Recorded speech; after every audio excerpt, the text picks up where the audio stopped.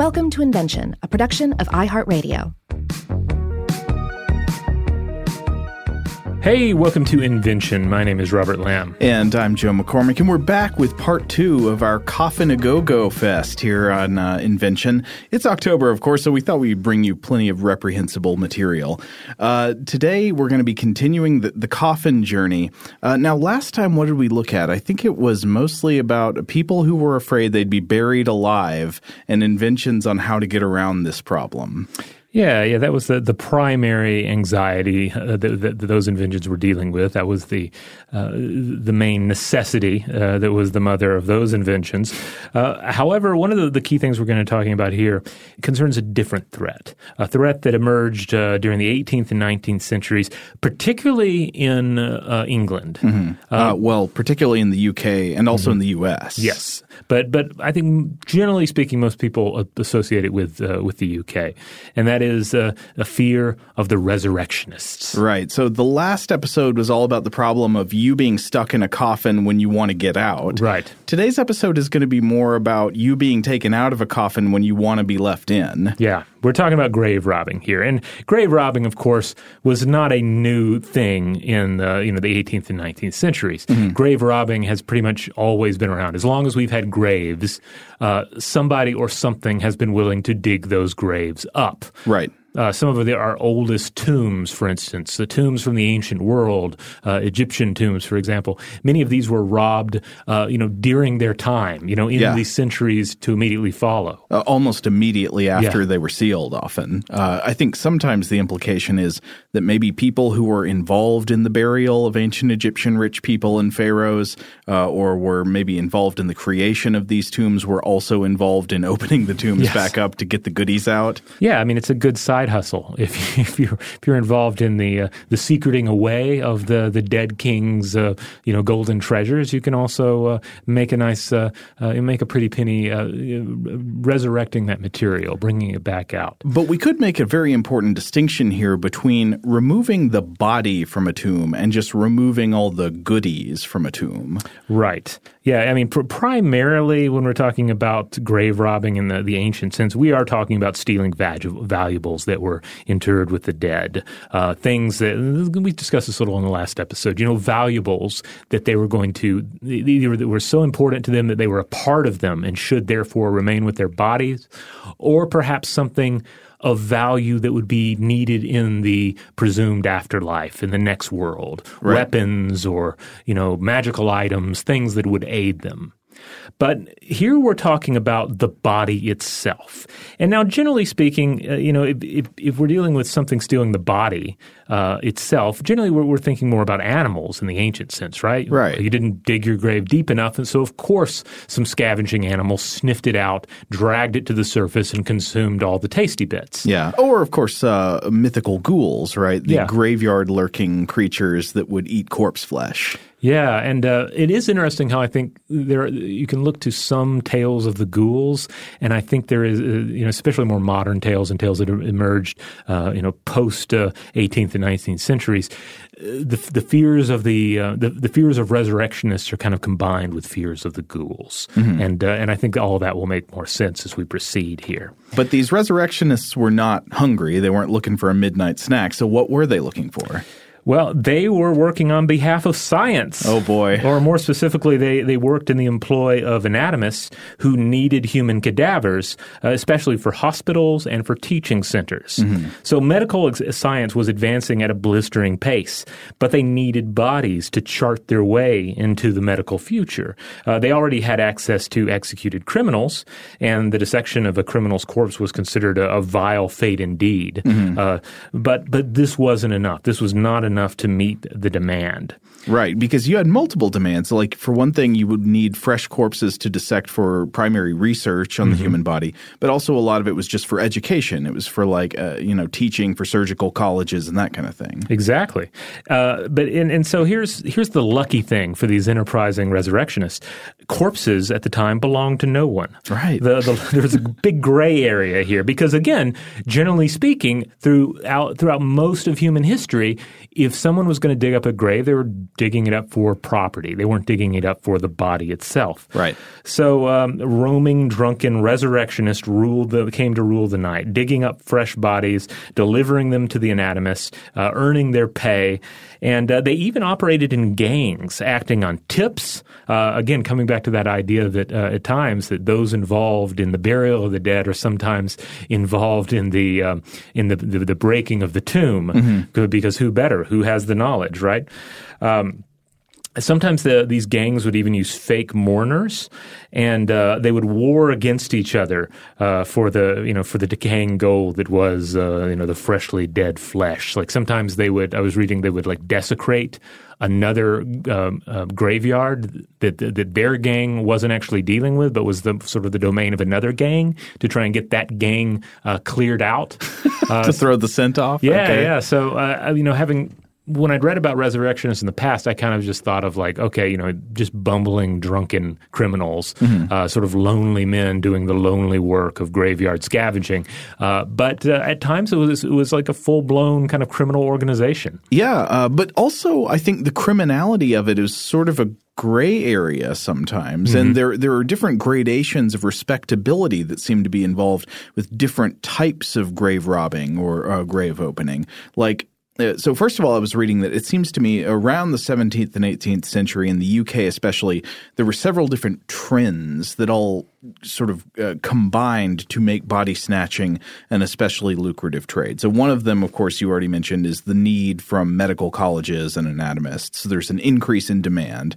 The other thing is criminal justice reforms leading to fewer executed criminals. So that's a decrease in the traditional supply of bodies that these colleges can have. And then the third thing is sort of a sort of permissive atmosphere. Like penalties were sometimes relatively minor if you were caught stealing a body as opposed to stealing grave goods, and authorities just often turned a blind eye to what was going on. I think also a lot of times the anatomists getting these bodies maybe didn't ask a lot of questions about where they came from. Right. So there was sort of plausible deniability. Like I'm a professional. I don't have time to worry where the bodies come from. I have important work to do. If a body comes, I'm just going to pay the standard rate for it, and I'll leave law enforcement to figure out the rest. Right. But so a quick note on the relative respectability and legality when comparing body stealing versus grave robbing. Many or most resurrection men would actually remove the body but leave the grave goods if there were any. Even often I've read that they would take the clothes off of the dead person and put the clothes back in the grave. And this sort of distinguished them from common thieves. But while that distinction might have been important to a judge, say if you got caught, or to an anatomist, it was not a very good defense to the common people to say, look, I only stole the naked body. I left the clothes in there. I didn't steal the, gold trinket you left with him. So many regular people, of course, were furious and horrified at the idea that their body or the body of a relative might be stolen for medical education or research, even if the people stealing the bodies were like, I'm not stealing any of the valuable stuff from the graves. Yeah, I was thinking about this too in terms of the resurrection of the body, bodily resurrection that some Christians believe in, the idea that it is important for the body, to remain intact because that's the body you're going to be in when Christ returns. Yes, that's a really interesting way that changes in religious beliefs over time, I think, may have changed the demand for certain technologies. Like, I think most Christians today who believe in a resurrection or afterlife believe in the resurrection of an immaterial soul rather than the physical resurrection of the body, though I think you can quite plausibly argue that the latter is more directly what is described, for instance, in the epistles of Paul in the New Testament. I think it used to be a more common belief that, like, I need my dead body. I need those bones. Those are what's going to come back to life. Yeah, exactly. And, another thing I thought about too is, so if one of the primary fears here is just kind of like the appalling notion that the body of a deceased loved one, perhaps someone of status, would be dragged out and stripped of its belongings and dragged away in the night.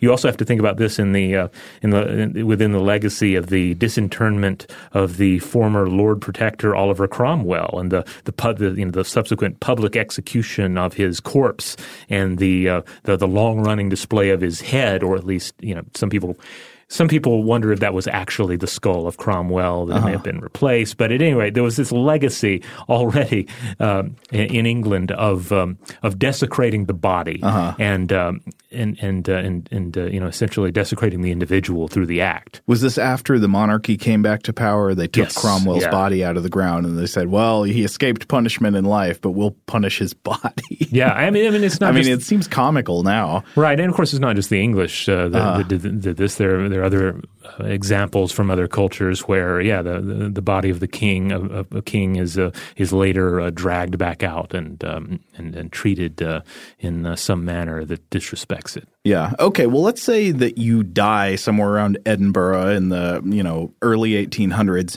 and you're incredibly concerned that your body is going to be yanked out of the grave and taken to some good-for-nothing medical college to be dissected in front of a bunch of students. What can you do to prevent this? Well, the first thing, of course, you could do is just the whole family hangs out with pitchforks and protects the grave. But I think most of us can agree that would mess with your grieving process a little bit. Yeah. But people did do things like that sometimes. Yeah. I guess in a way it would give you something to do and somewhere to focus your emotions. Of course, if you had the money to do so, you could also hire individuals to stand guard at your grave. Mm-hmm. Now, one thing is that if you are just worried about having your body stolen as opposed to the theft of valuable grave goods, you didn't have to hire a guard for forever until the end of time if you hire a guard. The Scottish medical colleges and the anatomists and all these people, they're not going to be interested in a rotten, multi-year-old corpse. They want a fresh body with organs and living anatomy still intact so that they can dissect it to learn things about the body or show things about the body. And so you only need to guard the body for as long as the body would be fresh, basically. I don't know exactly what counts as fresh, but it often seems that this may have consisted of, this may have only been a window of a few weeks or something. Right. Ultimately, it's whatever the market will bear. Yeah. It's whatever they can then turn around and sell to an anatomist. Yeah. The other thing to keep in mind, too, is, what sort of, not to be too judgmental, but what sort of individual are you likely to hire to stand guard day and night in the cemetery watching over the grave of your loved one? There's a very strong possibility that this sort of individual is the very sort of person who would be eager to accept a bribe from the resurrectionist gangs themselves. Oh, yes, or maybe your grave guard just has a side hustle as a resurrectionist. Right. Who better to get the tips from and stuff? If you've got a guard on your payroll, you don't even have to stake out a fake mourner at the funeral to see where the bodies are going in fresh. You can just hear from the guard. Right. Now, another solution would be cemetery-wide security, right? So you get fences, walls, locked gates. But these options, of course, wouldn't work all the time, wouldn't be available to everybody. If you were rich, you could lock your family's bodies inside a secured crypt or vault, but I think most people, couldn't afford that.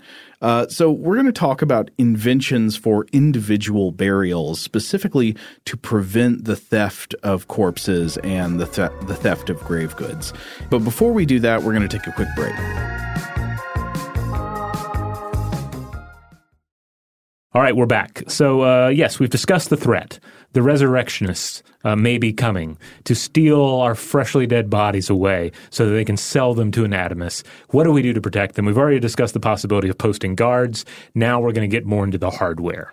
Right. So have you ever walked through an old cemetery and come across what looks like grotesque wrought iron animal cages half buried, protruding from the earth?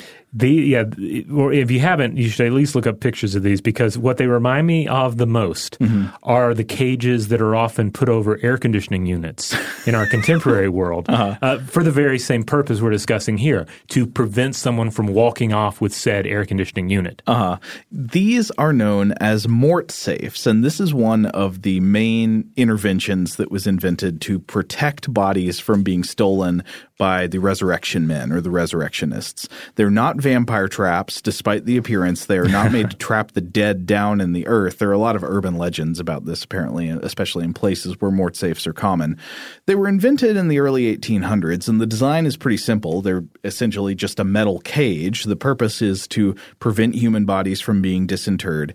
And so they're partially buried wrought iron cages that fit over top of the coffin, preventing anybody from digging it up. Now, another thing about mort safes, now, of course, they came in multiple shapes, right? You could have bigger mort safes that are sort of like a big boxy cage that is partially buried in the ground, prevents you from digging down to the coffin. You could have other ones that are just pretty small and snug and fit over top of the coffin, but it prevents you from just breaking the coffin open because you've got iron bars in the way.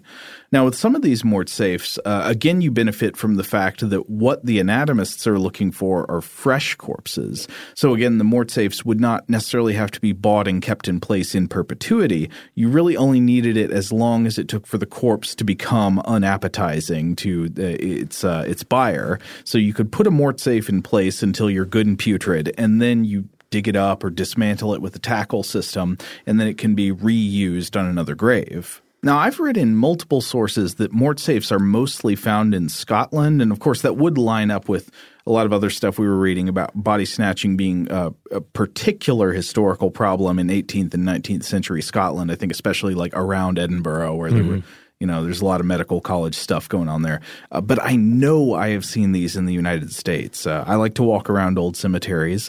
And while I can't say for sure, I'm almost positive I've seen them in old southern cities like in Savannah, Georgia, or in Charleston, South Carolina.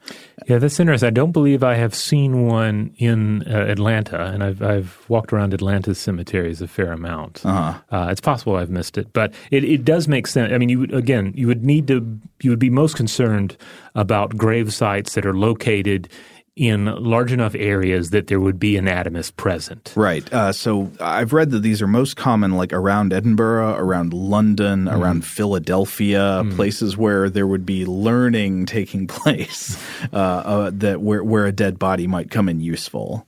I wonder to what extent too this is like ultimately it's a clash of cultures. You know, the new science, the new anatomy versus the more supernatural ideas of what our body is for. You know, and this is kind of the conflict that emerges where those two worlds meet. Because totally, yeah. Because one thing that also comes to mind is like if I really didn't care about the state of my body, like one way to try and keep this from happening is to say, look, my body, I'm going to let it make sure it's plenty rotted before it's buried, you know, or I'm going to make sure my body is mangled in such a way that it will be of little use to the anatomist. But obviously, the people burying the dead, they still were very concerned with the idea of getting the body in the grave before it decomposed. Before the signs of death were really apparent, and certainly not pre-desecrating it in any way. Right. Well, you could leave instructions like Frederick Chopin in the last episode, who was like, make sure they cut my heart out so I don't get buried alive. Oh, yes. But he wanted to be dissected, actually, to prevent being buried alive. Here you could come at it from the other hand and say, I don't want to be dissected, so instead cut me up into little pieces so I will be of no use to the anatomists. Yeah. But then again, I'm not sure that's always true because I've also read accounts of sometimes people working in mortuary services at the time being able to just, say, snip off certain extremities from dead bodies that would be obviously of lesser value to an anatomist than a full dead body, but still maybe of some value. Right. And we see some of this, certainly today, we live in a time when plenty of people will donate their body to science when they die, or they certainly make sure that they are organ donors. Like people realize to varying degrees that they will not need a body once they are dead. And if there are things that can be gained, certainly for the medical world or for other people's lives and livelihoods, then those organs should be taken out. Or even the whole body should be utilized for that purpose. But this would have been an extremely radical idea at the time. Yeah, I think it reflects a sea change in cultural attitudes towards anatomy and medical science and medical education and all that kind of stuff. Yeah, because that would obviously be another way to cut out the resurrectionist men, is to deal directly with the anatomists. Right. And some individuals likely did that, I'm guessing, but they would have certainly been the exception to the rule. Yes. And there would be other advantages to dealing directly with the anatomists, such as avoiding what I'm about to talk about. So the trade in dead bodies at this time also sometimes took ludicrous and horrific turns. In the late 1820s, there was one famously awful incident that resulted in you could say it came basically from the direct pressures of the dead body economy. So at this stage, due to legal and technological restraints like the introduction of mort safes in the early 1800s, legally dissectable bodies are in very short supply, but Edinburgh and the medical colleges and the anatomists still need bodies for science. And one such anatomist was the Scottish physician and scholar Robert Knox, who was an esteemed member of the Royal College of Surgeons in Edinburgh. And Knox, like his peers, would arrange payments to have bodies brought to his dissecting room.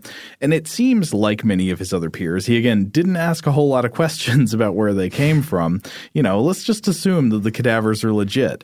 So here into the story come two dudes named William Burke and William Hare. Ah, yes. Both were born in Ireland, but by the 1820s, they'd both immigrated to Edinburgh in Scotland. And in 1827, Hare was working as the keeper of a public lodging house. So that year, Burke also showed up in the house. I believe he was originally a lodger there, but they sort of got together and started collaborating. And in November of 1827, Hare became annoyed because one of the people living in the house that where he was renting out the rooms died while owing him £4 in rent. And in order to recuperate the back-owed rent, Burke and Hare came up with a plan to sell the body of the dead tenant to local anatomist Robert Knox, again, the anatomist I just mentioned a minute ago. So they got £7 for the body. Mm-hmm. That's a nice profit. They were owed 4, they got 7 for it, or they got more than 7, I think, £7 and 10 pence or so.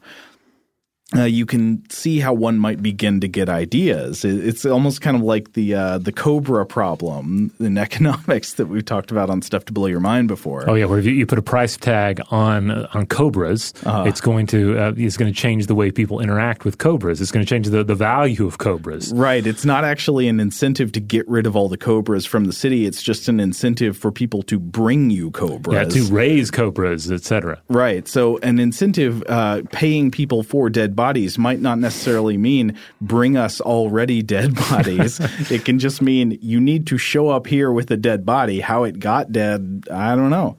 Yeah. I mean, especially if there's a premium on freshness, which there is. Exactly. So over the next year, Burke and Hare, with some assistance from their wives apparently, murdered 15 other people by luring them into the lodging house and then suffocating them and selling their fresh bodies to Robert Knox. The scheme was uncovered and they were caught, I think, on Halloween, 1828. Fitting. Apparently, Hare turned state's evidence. He testified against Burke, and Hare was released for testifying against his accomplice, and Burke was hanged. And, of course, that means that Burke's body was likely then used by anatomists. Oh, I bet it probably was. I don't know that detail, but I can't imagine that irony did not happen. Yeah. And Burke said in his confession, so he was like, okay, Knox was innocent. He didn't know anything about this. He was not involved in the murdering of these people, but it still essentially ruined Knox's reputation. And evidence of this is captured in an often quoted children's rhyme from the time. Have you heard this before, Robert? I'm not sure. Let's hear it. Okay. Up the close and doon the stair, bin the hoose with Burke and Hare. Burke's the butcher, Hare's the thief, Knox the boy who buys the beef. Oh, that's good. That's the whole story encapsulated right there. But lest we unfairly single them out alone, Burke and Hare were not the only people to figure out this scheme. If you need a fresh dead body, you save yourself the digging and you just murder people. Similar murders for the anatomist body trade happened over the years in Britain and in the United States. Apparently, from the name William Burke, one of the two murderers here, a person who was murdered so that their corpse could be sold to a dissection room was said to have been burked. Oh, wow. Such a grisly episode from history. Now, one thing I think we might have skipped over was, we mentioned Burke having been hanged. His body would have likely gone to the anatomist as well. Mm-hmm. That was, of course, a a pre-existing place that you would actually obtain the bodies that were being used for the anatomist. Oh, did we not mention that at the top? Yeah, that was like the original legitimate route to get fresh dead bodies was from the bodies of condemned criminals. Right, but then what happens if you're not hanging as many of your criminals, right? Right, yeah. That's going to reduce the number of legit corpses, and that is just going to grow the demand for illicit corpses brought up by the resurrectionists. Now, I want to briefly turn to resurrectionist techniques, physically techniques. Like, what do they do to get the bodies out? You often, if you see a scene like this in a movie or something, you will see the resurrectionists digging all the way down, like digging a grave-sized hole and then prying open the lid of the coffin, right? Mm-hmm. That is not usually what happened. And if you think about it, that doesn't really make a lot of sense. Like, that introduces all kinds of unnecessary difficulties into your body extraction routine. So, like digging a grave, digging a fresh grave is some intense work, right? And then even redigging a grave where at least the soil has been loosened for you, that's still quite an endeavor. Oh yeah, I mean, one thing is that sometimes there could be structural defenses in the ground. This is something people occasionally thought of. Put a heavy stone slab on top of the ground. That's one simple way to defend the grave. This is old school grave defense against scavenging predators. Right. If the family could afford it, maybe a mort safe if you could afford it. But even if you couldn't, think about it. Even if you have relatively limited means, you can think of ways to make digging up a coffin extremely difficult. How about throwing tree branches into the ground as you fill the earth back in, right? This would make it like trying to dig through roots. The digging would be extremely difficult. Or throwing in big stones as you fill the grave back in. This makes the digging up very hard. So there were a lot of things you could do. And then if you think about it, even if they haven't done that and it's just normal earth filled back in, you'd have to dig out a lot of space, like you're saying, to get the lid open. So instead, resurrectionists had a method where they would break open an aperture somewhere at the head of the coffin. They'd either dig down a narrow tunnel near the head of the coffin, and they would break open through the roof of the coffin or the lid of the coffin, and then throw a rope around the neck and haul the body out, either through a hole in the coffin lid, or sometimes they would do a thing where they would dig a tunnel down nearby and then dig a horizontal tunnel into the side of the head of the coffin, break a hole in the side, and pull the body out laterally. Either way, this common method was a rope or a hook around the neck and then pull the body out, leave the coffin in place. And there was a further invention that was an insurance policy against exactly this kind of removal. The solution is kind of ingenious, I think. It's called a coffin collar. I was looking at one example in the collection of the National Museum Scotland. It's from around 1820 from a village called King's Kettle in Fife. And it's basically a huge block of wood with an iron horseshoe shape bolted onto it. And this iron horseshoe would fit around the neck of the cadaver, locking it in place inside the coffin. So if a resurrectionist loops a rope around your neck and tries to pull you out, you just stay firmly stuck in place because of the iron collar, unless your head comes off.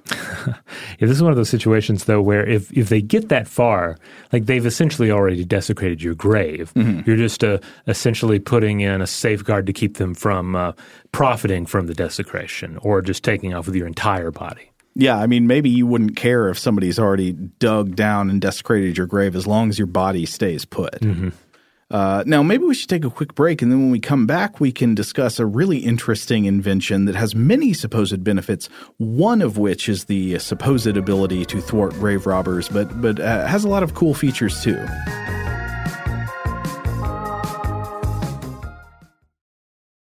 All right, we're back. Are you ready to talk about the Fisk? Yes, let's talk about the Fisk. I really enjoyed this one. The Fisk. Fisk. So humans are really hard to please when it comes to the state of their corpse, right? On one hand, we're squeamish about the prospect of decay. We're squeamish about things being done to our body after we die. But on the other hand, present them with a cast iron Victorian mecha suit that contains your body in an anaerobic environment and allows visitors to gaze at your uncorrupted face through a glass faceplate for all eternity, and they get a little creeped out. Yeah, it sounds creepy. Yeah. Maybe that's just me. Well, I feel like I'm really leaning into the creepiness here, but a lot of people did not think this was creepy, as we'll discuss. But some people did think it was creepy even at the time. Yeah. They wrote about it. Oh, yeah. This was the case of Almond Fisk 1848 patent for the Fisk airtight coffin of cast or raised metal, a.k.a. the Fisk mummy. So good. We should say, by the way, the inventor's full name, not just Almond Fisk, Almond Dunbar Fisk. So good. Yeah. If that name hasn't been pilfered for fictional purposes of some kind, you're really missing out. Now, I should note that Almond Fisk did not invent the iron casket. There were already iron caskets in use going back as far as 1836 by others, but he really presented a new concept on the iron casket and certainly was able to market it and sell it to a great number of individuals. I tried to find some sort of ballpark estimate for how many were sold, and I was not able to find it. But of course, once they're sold, they're under the ground usually, unless they're accidentally unearthed later, as some have been. But at any rate, it was a successful product. So what's the main selling point of this product? What are they advertising? Well, from the patent itself, Fisk writes, "From a coffin of this description, the air may be exhausted so completely as entirely to prevent the decay of the contained body on principles well understood, or, if preferred, the coffin may be filled with any gas or fluid having the property of preventing putrefaction." So, wow! So you stave off rotting by either sucking all the gas out of this cast iron jar that you're in, or you can fill it with pickling fluid or something. You can brine your body. And I do want to stress two more things on this. First of all, there is a glass faceplate. There's a lid to it, but you pull back the lid and you can see the face of the corpse. That was key. That was like a freshness guarantee. Yeah, you can look in and see the face and see that it has not decayed. And then likewise, when we talk about it looking like a mummy and looking like a sarcophagus and being a little alien looking, we are not. We're not elaborating too much here. Right. You can look up images of this. It does have a strong Egyptian air to it. Oh, yeah. I was reading in a book by Marcella Sorg and William Haglund called Forensic Taphonomy, The Postmortem Fate of Human Remains from CRC Press, 1996. And the authors here really emphasize the parallels with the mummy tradition. The coffins were mummy-shaped. You'd imagine if you've seen a mummy wrapped, it's same type of shape, with the arms folded over the chest, the wider at the chest, the figure narrowing as it approaches the ankles, with the bulge in the feet poking up. Also, Fisk's early designs included decorative shaping of the outer metal with patterns that, quote, simulated the folds of drapery and ornamental scrolls and flowers. Again, all iron or cast metal on the outside. Yeah, when I look at them, it looks like something that a Warhammer 40,000 Space Marine, or maybe a necromonger would be buried in. It has that kind of Gothic, but also semi-Egyptian feel to it. But so there's some kind of preservation impulse here, kind of like with mummification going on? Yeah. The primary idea here, the primary selling point, was that this would protect the body from swift decay, from seepage, from vermin that might get in and start messing with the body, and more importantly, allow the body to be transported a greater distance, which indeed was one of the reasons for the rise of modern embalming practices in the U.S. as well. Oh, yeah. But I've seen it, commented on that. One of the cool things here is that essentially you have this cast iron casket, you have this steampunk casket, and indeed this is the age of steam and iron. Steam and iron have enabled people, certainly in the United States at the time, to travel vast distances. But the thing about traveling vast distances away from home, away from the place that you would prefer to be buried, is that your corpse may not survive the trip back if it is not somehow, preserved, or in this case, contained within a special vessel. And this was, this was a major thing for people. You're dealing in, again, increased means of travel. Inventions have enabled people to travel greater distances, live at greater distances. And then your body dies when it's across the continent. There just may be no bringing it home. It may have to be buried there in California and not make the return trip to, the Carolinas. Well, another thing I would wonder about is if you're transporting dead bodies across long distances, now that you've got trains and stuff like that, wouldn't there also be hygiene concerns and stuff? Yeah, exactly. Getting into the seepage and the vermin. Yeah, I mean, it's one thing to transport the body, but then, who's going to ship it if you're going to have to deal with all this foulness? And this was even more important if, say, the individual died of an illness such as cholera. Right, so the cholera is not like dripping out on whatever train car you've got the body on. It's like trapped in there in the sealed iron casket.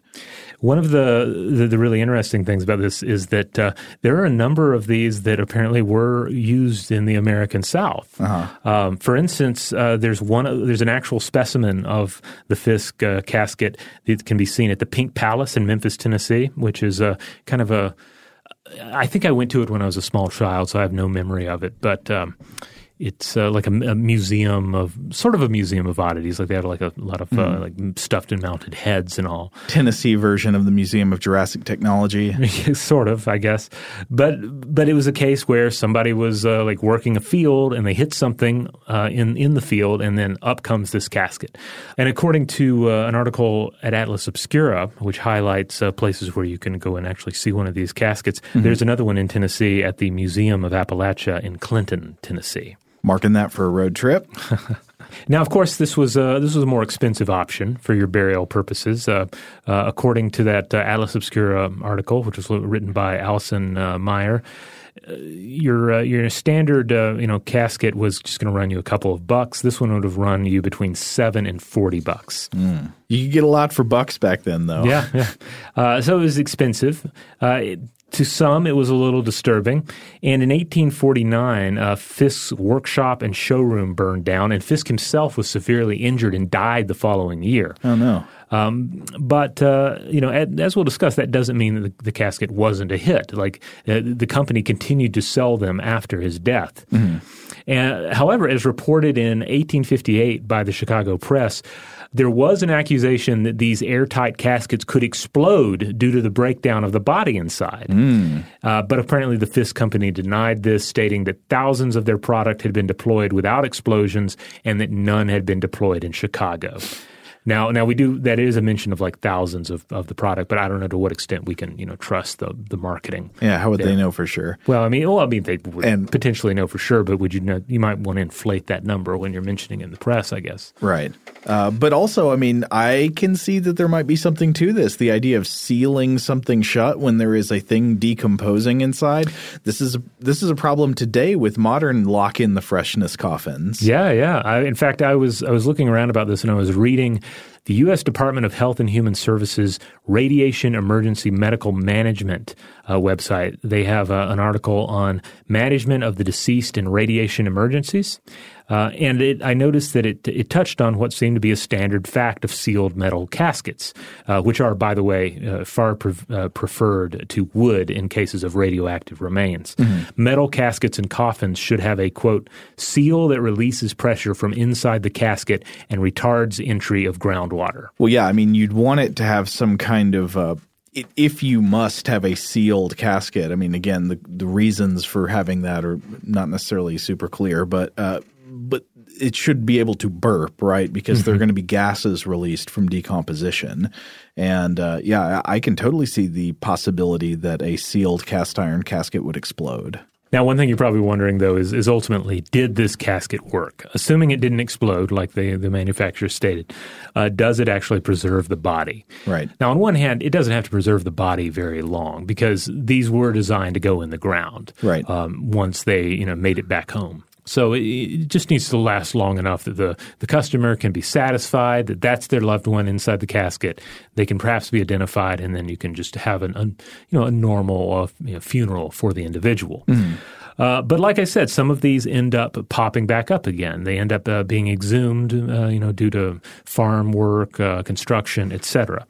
And I was looking around, and according to a 2006 find chronicled in the 2010 article, A Fisk Patent Metallic Burial Case from Western Missouri, here's how it all broke down. Basically, this is an example where farm equipment hit it, and they had to bring it up, and they went ahead and just examined it. It's a historical curiosity. Sure. Also an anatomical curiosity. So they point out that the glass viewing window was still intact, but it was no longer transparent. so you couldn't actually see through it anymore. The casket was damaged when it was unearthed, again, by accident. So, that alone had ruptured the container. But they also said, quote, "The coffin contained a moderately well-preserved skeleton in anatomical position. The majority of soft tissue had decomposed, but head and pubic hair, along with many of the fingers and toenails, were discovered in their proper anatomical locations." While the coffin seal had been compromised, allowing water into the case, it does not appear to have caused any significant movement of the bones or artifacts. Is it common to note whether the pubic hair is in the right place? Well, I mean, it's just a statement on what's there and what is what is rotted away, et cetera. But it was interesting, too. The authors end up kind of going through the history of the Fisk casket and all. And they point out that, this was a successful product, quote, "fulfilling the practical, aesthetic, and emotional needs of mid-19th century Americans, as well as the recent technological advancements allowing for the standardization, mass production, and large-scale distribution in the eastern United States." Mm-hmm. And even after Fisk's death, and also after his presumed burial within one of these, the company continued to operate and sell their product. Eventually, with the Egyptian elements, the more alien elements of the design somewhat relaxed, especially when the company was sold to Crane, Breed & Company in 1853. Fun fact, former U.S. Vice President and Secretary of State John C. Calhoun was buried in one of these. May his passionate defenses of slavery forever suffocate in that putrid iron jar. Yeah, I was reading there were some other notable members of the Confederacy. Yeah. That they may not have Jefferson Davis? Jefferson Davis was into these or something? He was into I don't think he ever – I did not read anything that indicated that he ended up in one, but he liked the idea of them. Okay. Also, former First Lady Dolly Madison was also laid to rest in a Fisk casket. And this, Dolly. And this seemingly may have actually helped make the choice more popular.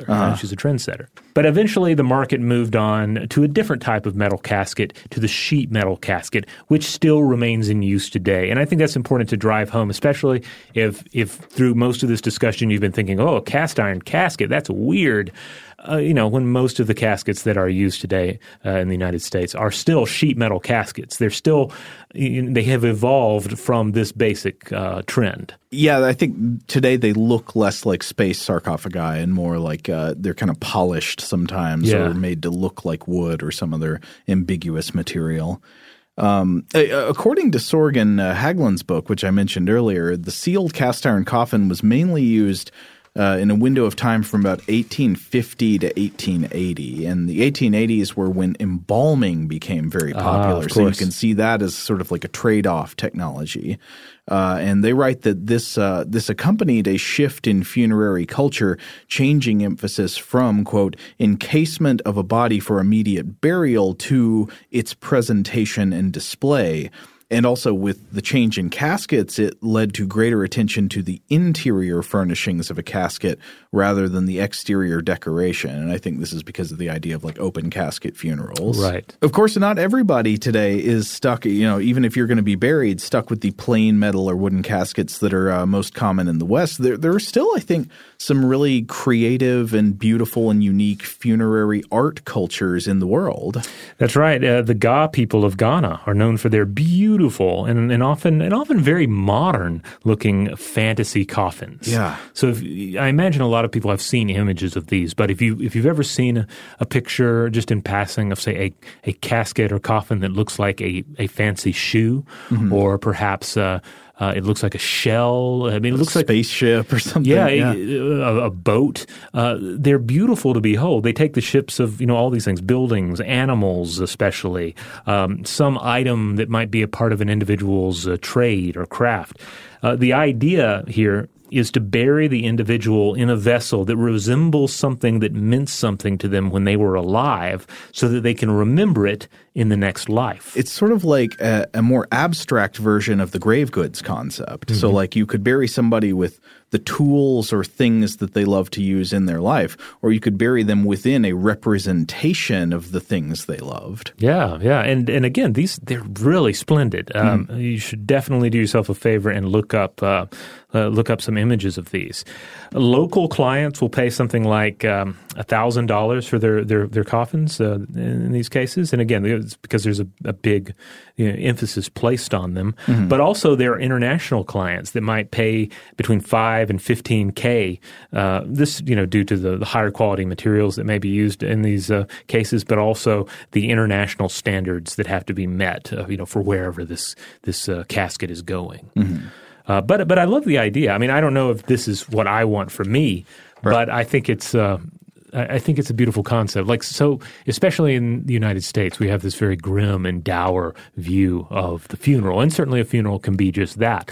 But the idea that it might be a little more flashy, that you might be buried in an image of something that defines you, something that you loved. I think that's a beautiful idea. Yeah, what I found really striking about these caskets is the idea that they are artistic and very expressive and colorful and personalized, as opposed to the most common funerary customs I can think of in the United States, where all of the hardware is extremely kind of serious and muted and standardized. Yeah. It's almost like it wants to be elegant without being flashy or something. Yeah.